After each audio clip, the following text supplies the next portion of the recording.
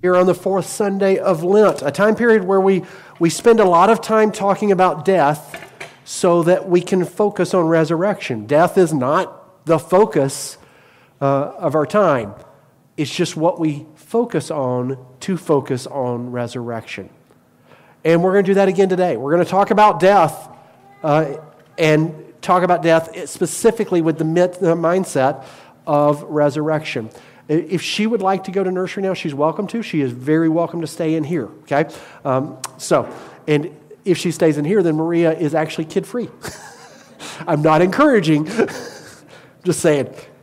I loved my kids when they were your kids' age, but also a weekend when they were the grandparents was kind of a wonderful thing. And then I wanted them to come back and then go there again. And then come back. Yeah. Just a break every now and then, just a teeny break. But at any time, she is welcome to go in there, and they will jump up and just run there like that, okay? We are going to talk about one of the two most known parables from Jesus. So I'm going to actually just let you guess, except for the Holties, because they know what it is, okay? What would you say are probably the two most known parables of Jesus? And I'm not talking about in the church, I'm talking about outside the church. Lost sheep, that's a pretty good one, and this is in the chapter of the lost sheep, one of the chapters of the lost sheep. But I would say that that's not the one of the two most known. Good Samaritan, I would say, is probably the one that's the most known, and this one is one of those. It's so often referenced that it's like in lots of artwork. I'm going to show you one from Rembrandt eventually. Anybody want to guess it? Yes, the prodigal son. And I'm just going to start off even before we read the scripture to say that that is a terrible title for this parable. One, that is not your title. That's what I'm going to end up referencing it just because our society knows it so much as the prodigal son. But this parable is not primarily about the prodigal son. And the prodigal son is not the only son mentioned in it. There are multiple designations for various parables that Jesus did, and Jesus was doing a teaching technique that was common at his time. So we have lots of discussion about how to interpret parables that are not specifically from Jesus, because rabbis use that. But there are stage-related parables. There are one-stage-related parables, and there are two-stage-related parables. And here's what I mean. A one-stage parable is that the kingdom of heaven is like a mustard seed. There's one thing of comparison there. Two-stage is usually, but not always, a compare and contrast. And it's usually two different individuals in relation to another authority figure. And you have the way this one person responds to the authority figure versus the way this other person responds to this authority figure. But it can be not a contrast, because both people can be responding in essentially the same way. I would suggest to you that a better title, and this is not my title, this is a lot of commentators' titles, a better title would be, the parable of the gracious father and the two sons.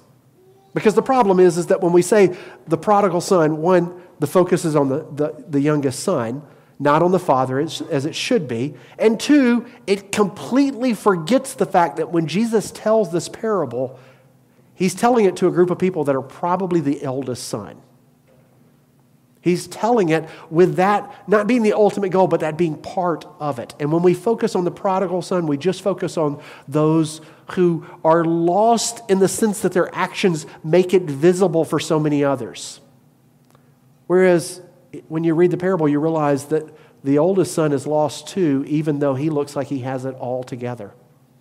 So let's read from it, and Charlie is going to operate the scripture for me, which I just am so thankful for because it lets me read from my Bible. It's the same here and there. I just feel better reading from my Bible.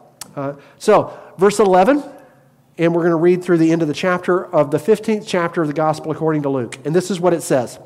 Jesus continued. And this is why I said the lost sheep. This is known as the lost chapter. All three parables in this are of something that's lost. The lost sheep, the lost coin, the lost child. So, Jesus continued. There was a man who had two sons. The younger one said to his father, "Father, give me my share of the estate." So he divided his property between them. Not long after that, the younger son got together all he had, set off for a distant country, and there squandered his wealth in wild living. After he had spent everything, there was a severe famine in the whole country, and he began to be in need. So he went and hired himself out to a citizen of that country, who sent him to the fields to feed pigs. He longed to fill his stomach with the pods that the pigs were eating, but no one gave him anything. When he came to his senses, he said, "How many of my father's hired servants have food to spare? And here I am starving to death. I will set out and go back to my father and say to him, 'Father, I have sinned against heaven and against you. I am no longer worthy to be called your son.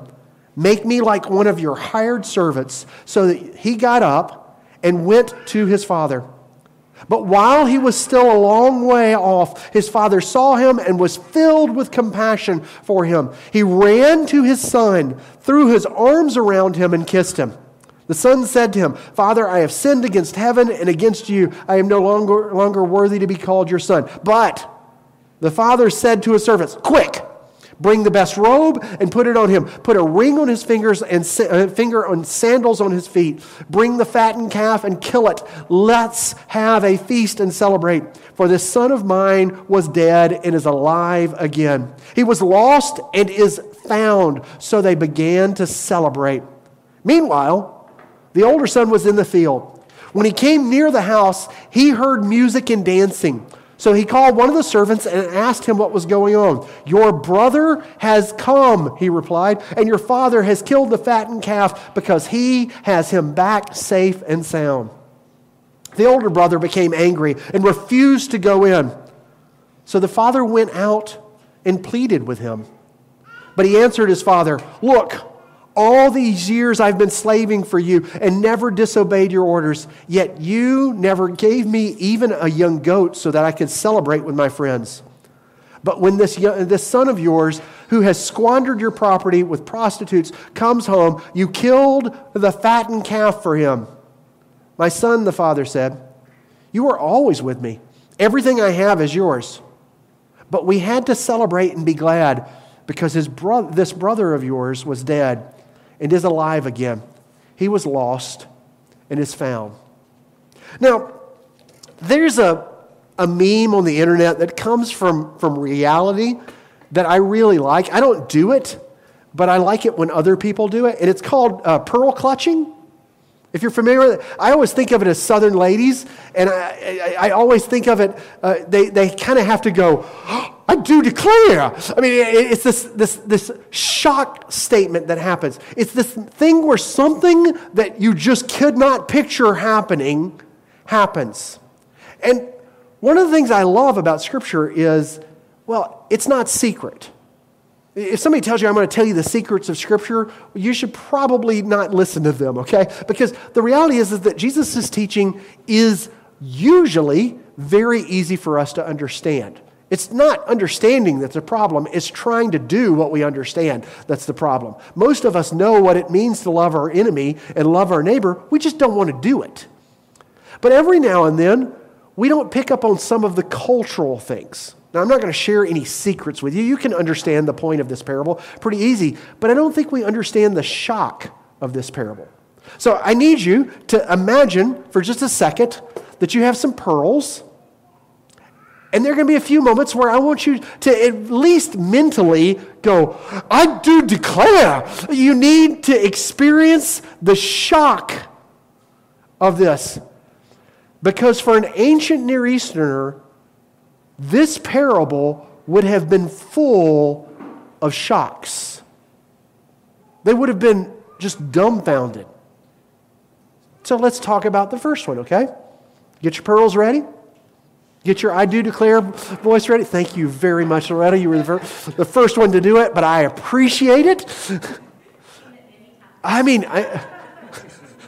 There's one meme I didn't use. John, if you're a Star Trek fan, okay, John Picard does it at this one scene. He's wearing thing, and he does this. And there's all these memes of Captain Picard from Star Trek doing this, where people have just put pearls in because it looks just like he's going, "I do declare." But guys, I want you to think about this for just a second. The ultimate shock of this story, how many times something happens that people would have responded with, here's the first one in my opinion, and it's this. It is the youngest son asking for the inheritance. Now, we live in a society where your inheritance is probably not just physical property. Okay? If you have a Roth IRA, I would encourage you to have a Roth IRA if you do not have a Roth IRA. But like if you die and you have a Roth IRA, individual retirement account, there we go, IRA, then whoever is your beneficiaries, they inherit the money from the Roth IRA. But there was no Roth IRA then. Most people didn't keep their money in banks. Your wealth was typically physical things around you. Specifically for a farmer, it was going to be his land and his animals. So this youngest son is saying, I wish you were dead, Father. That would have been a pearl-clutching moment. They would have thought, oh my gosh. And if you doubt that, the word for inheritance here comes from the root word of life. This word has this connection with life. He's saying, I want my inheritance now. And for it to be liquid, that means that the father was going to have to do something that we're going to talk about in just a second. But this would have been a reason for the youngest son to have been killed.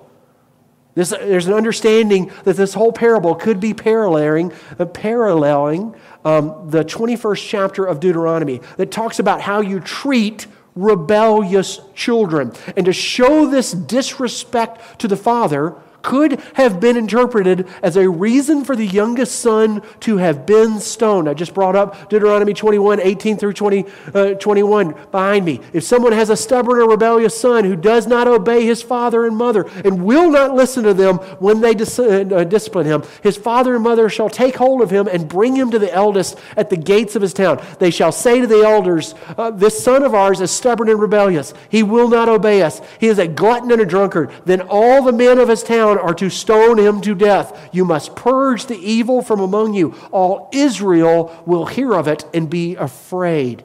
This was not just an Israelite thing, okay? We have references throughout the Greco-Roman Empire. It was considered a criminal act for you not to respect your parents. Charlie, Janie, are you listening? I love the fact that Charlie's eyes go like, yes, I am listening.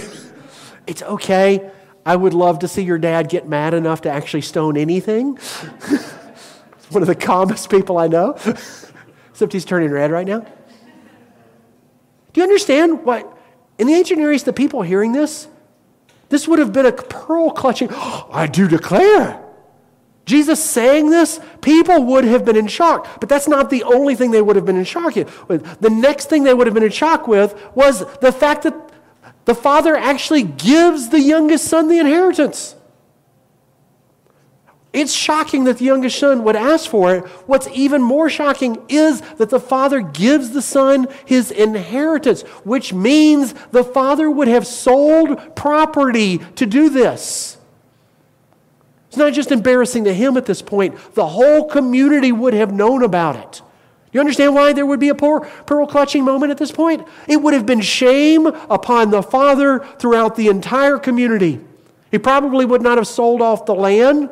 My guess is, in the parable, it's a parable, what would have probably happened is that the father would have probably sold enough of the animals and other possessions to give the youngest son 2/9 of the inheritance.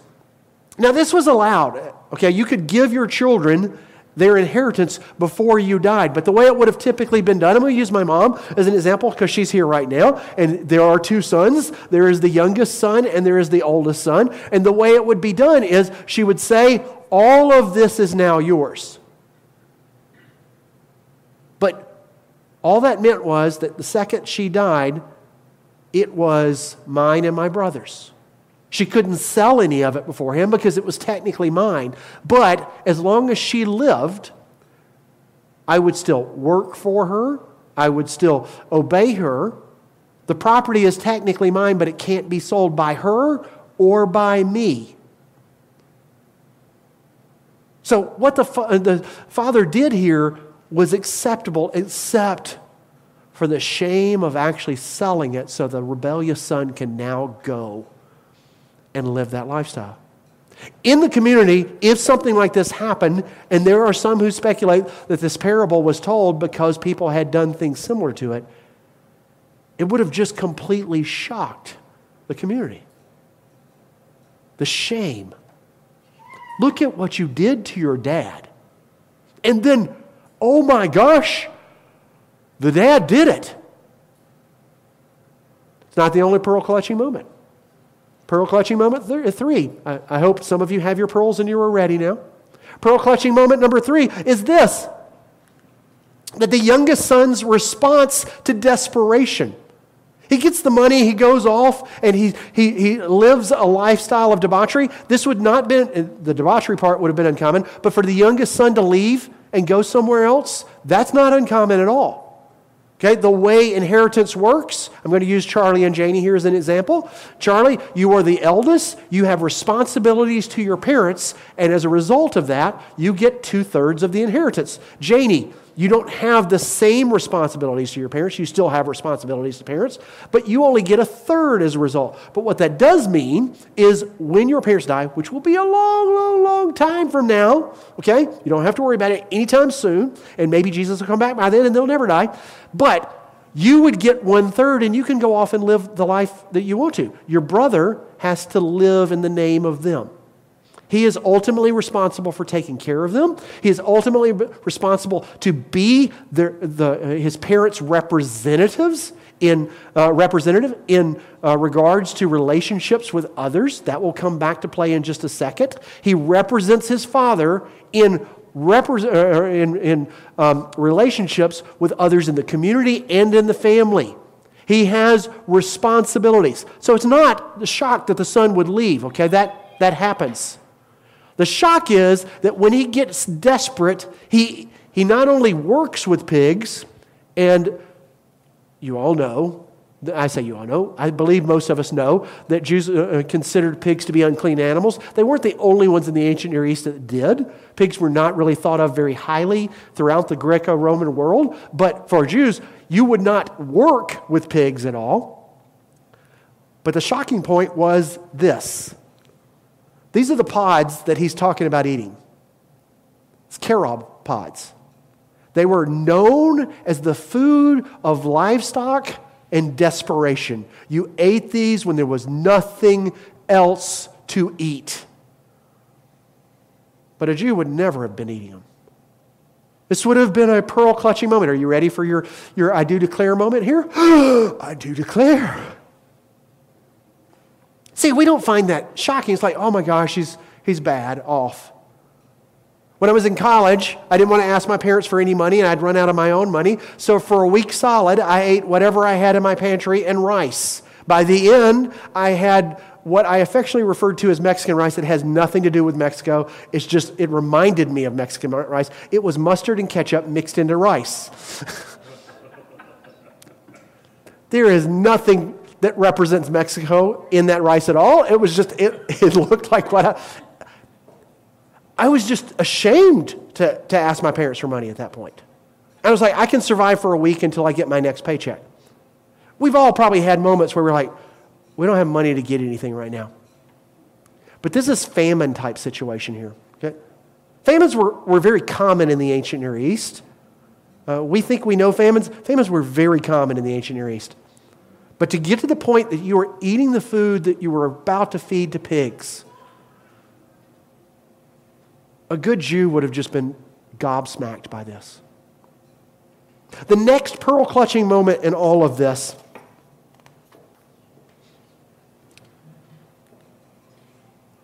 is one I don't think we notice because of the fact that we are not ancient Near Easterners.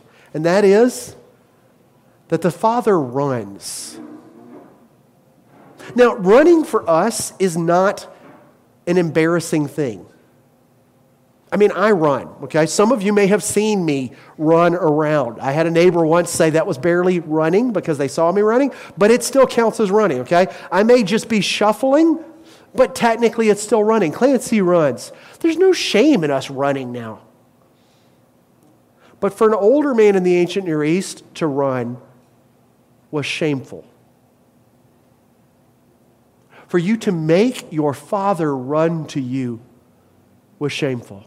It was shameful for a very specific reason. Because of the clothing they wore, they had to gird their loins. Now, you may know this in Scripture from the mindset of preparing for battle. And this is true. For hard labor or for battle, a male would have to gird their loins, which basically was you took your tunic and you pulled it up behind your legs and then wrapped it in front of you.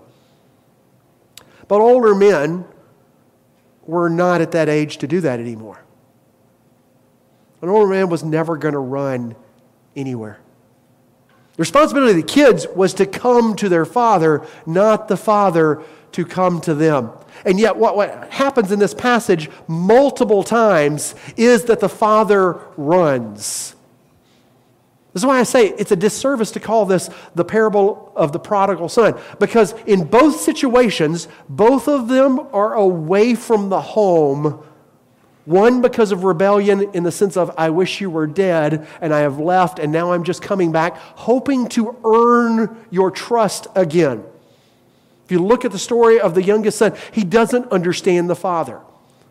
He goes and he spends it all off and then he thinks, my father's servants live better than I do. I can go back and I can say, just treat me as one of your servants. And the story shows the father not even letting the youngest son finish. The youngest son thinks, I can work and I can earn my good place again. The father thinks, this is the son I lost, and he runs to him, and the son never even gets to finish this, I'll just be one of the servants things. Instead, the father responds with put a ring on his finger, put sandals on his feet, which is a sign that he is no longer considered poor as far as the father is concerned. Kill the fattened calf, which is a big deal because meat was not often eaten. And not only is it a big deal because meat was not often eaten, but the community is used in it. If you notice, the community is invited back in. The father is not just restoring relationship with himself, but he's restoring relationship with those who he had been shamed in front of. Some will tell you that the father was running out the son to protect the son from being killed by the community, which the community would have had the right to have done. The son's out in the field, the father goes to him. If you notice in the parable, the exact same thing happens with the oldest son. This is not an accident, okay? The oldest son hears of the celebration that's happening because of the fact that someone the father loved has come back. And as the oldest son, someone who acts as the representative of his father, he should have been the one that was going and restoring relationship. But instead, he refuses to come in. And the word says that the father goes out to him. The older brother became angry and refused to go in. So the father went out and pleaded with him. There's no difference between the youngest son and the oldest son. It's easy for us to recognize the youngest son is lost because we look at his behavior and go, it is destructive. And we look at the oldest son and we think he is industrious. He is not wasting his money. But the reality is both of them looked at the father as a means of getting things. They wanted the things. They didn't want the father. The oldest son should have been celebrating because someone the father loved was back and his father was happy. And the father runs. That's not shocking to us, but in the ancient Near East, it would have been a moment. And then the last pearl-clutching moment is the oldest son's audacity. We leave him out. The oldest son probably represents the Pharisees in this, and we treat him like his behavior is okay other than he just didn't celebrate. But he still doesn't understand the Father's love. He doesn't understand the Father's compassion. He still thinks, I earned this. And he's just as rebellious as the youngest son. The youngest son says, I wish you were dead. And the oldest son treats his father as if he were dead. You don't give me anything. He's probably legally, if this were a true story, legally already given his oldest son everything. He just can't sell it yet. Neither one of them understand that the Father's response is of grace and of love. And the reality is, for us, over and over again, we forget about grace. It's easy for us to look at those who have fallen and have lived in lives that we know are destructive, and for us not to recognize when we work in our own strength, when we are about our own resources, we are about our own can-do attitude, we are just as lost. Ultimately, it's always about the grace of the Father. You will screw up. You will drop the ball. You will do things that are destructive. And yes, the Father wants you to repent. He wants you to turn towards Him, but He is always the one running to you the second you turn. You never make it back to the property and finally get to beg and say, I'll earn my way back.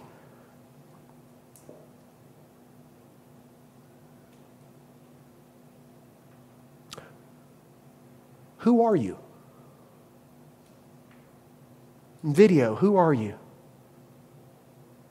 Are you the youngest son? Are you the oldest son? Because both of them in this parable are lost. Jesus starts the chapter by talking about a lost sheep. In the middle of the chapter, He talks about a lost coin, and each time there is celebration. And now He talks about two sons that don't really know who the Father is, and yet the Father still celebrates and responds in grace. One of the things I love about the parable, and one of the things I find a pearl-clutching moment, I declare, is that the parable ends without us ever knowing if the oldest son goes in or not. I like to think that he realized his mistake. I like to think that the oldest son goes, oh my gosh, and turns back in, and he becomes a part of the celebration that is no longer just about the youngest son, but is about him too. But in the parable, we don't know. Whoever you are, God responds in grace. Those other things, they're always about death. Our self-righteousness and the sins that are obviously about death, they're both about death. Resurrection is about knowing that we have a God who doesn't mind running to us even though it's shameful. Who will allow us to do the stupidest things even though He doesn't have to. And will still respond in grace. So, before I end, does anybody have anything to add? Clancy, you look like you're going to add something or sneeze, one of the two. So, I have 38 questions. We don't have time for 38 questions, okay? But How much of our lens, like if we were reading this story 200 years ago, 500 years ago, versus now, like when I see these two sons, I think about this as a Westerner who's highly individualistic, who puts very high expectations on personal decisions and personal expression. But I think about this 500 years ago, it was 2,000 years ago, and I feel like when I read it, I'm just like missing like everything. I would say you're not missing everything. And if my pearl clutching analogy caused you to think that, think about it. Everything I just described, hopefully what I helped you to understand is the shock that this parable would have represented. But I think we all could have interpreted the parable without that. We miss tons. But the beauty is that God has made His message so simple. And what I love maybe most of all, He's made it where the gospel is not about a specific cultural context. It still comes in this. Even if we miss tons, we still get the essential core. At the end of the day, we always know that the Father responded in a way that we would not have expected Him to. So individualistic Western society, we still expect the father to go, why, yes, you should work for me and earn your way back in. You're never really going to earn your way back in. By the way, I gave you your 2/3 of the inheritance. You're never getting that. But at least now you can get an okay life that will support you and your family. That's what we expect in an individualistic Western society. And we know the father's not responding that way. Yes, a communitarian Eastern society would have understood it slightly different, but they were still going to come back to, oh gosh, the father responded in grace. So yeah, we miss tons. Believe me, even with my interpreting here, and I've read on this a significant amount and thought about it, I'm still missing tons. But the beauty is Christ still makes it to where the message comes through. It's about the Father's grace here. And His grace is still true for us now. And we need to be able to go, oh, His grace responds to me in my individualism. We need that to kind of be able, we need to miss a little bit sometimes because we're in a context that's a little different so that grace can speak to us in our Western individualistic mindset. But I think it's a good question. We always need to come back and go, all right, how would an ancient Near Easterner have understood this? I used to do this a lot, and I haven't done this much in tapestry over the past couple of years because of some weird thing that made it to where we're now on video and such. I don't remember what it was, but it was something that happened like March 15th of 2020. That was not when the pandemic was declared. That's the first Sunday we missed. But I used to talk about when you read Scripture, you should ask yourself, what did this mean to the first people to hear it? Then the next question you should ask is, what does it mean to a modern person who reads it? And the third thing you should ask is, what is God saying to me? It's an easy way to interpret Scripture. Anybody else? Or do you have another question, Clarence? Okay. You're not wasting time, ever. Ever. All right, here's how I want you to end this. I want you to, one, think about who you are. And there can be moments where you're both, the youngest child and the self-righteous oldest child. Okay, it happens. And when you realize who you are, instead of beating yourself up, because that's the voice of the enemy always says, you're not good enough. You need to apologize. Okay? Not apologize in the sense of repent. Just apologize. I'm sorry, I should do better. God is running towards you, and He wants you to repent, which is to trust in His grace. Trust in His grace. Yeah, He's going to ask you to do more, do better. But He's also going to know even when you fail, He's going to respond. And the other thing to do is to ask yourself, how are you looking at others? For many of us, I think the oldest son is the one we relate to quite often because he looked at the sins of the oldest or the youngest son and said, I'm not like that. To use Jesus' parable of the two men praying, he's like the publican who thanks God that I'm not like this sinner. Not realizing that crushes the Father just as much. Both the youngest son and the oldest son needed the grace of the Father who runs towards them. When you're the youngest son or daughter, when you're the oldest son or daughter, we need the Father's grace just as much. So this week, ask who you are and receive that grace. Would you join with me in singing our closing prayer? Whoops. There we go. Praise God from whom all blessings flow. Praise Him, all creatures here below. Praise Him above, ye heavenly hosts.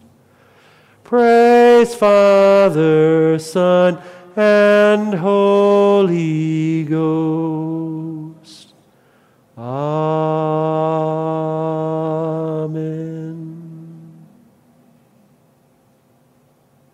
This week, may you want to reach up and clutch your pearls because God's grace does something shocking in front of you. Maybe it's to you, maybe it's to others, but may you see His awe-inspiring grace, and may you know that grace is for you too. Have an absolutely great week. We have a slightly different teardown, which video people, I don't know why you don't participate each week in this. I guess it's because you're not here and you're watching on video, which is a good thing. We have a slightly different teardown this week. Those tables need to be spread, like each table needs to go back a little bit and done like a zigzag, if that makes any sense. And these tables need to be added to that because Rosalind and the Rose House are going to set up a cafe over the next few weeks. And so the zigzag is for that. So I think that's it. Love you guys. Have an absolutely great week. Video, thank you for joining us today, okay? Bye.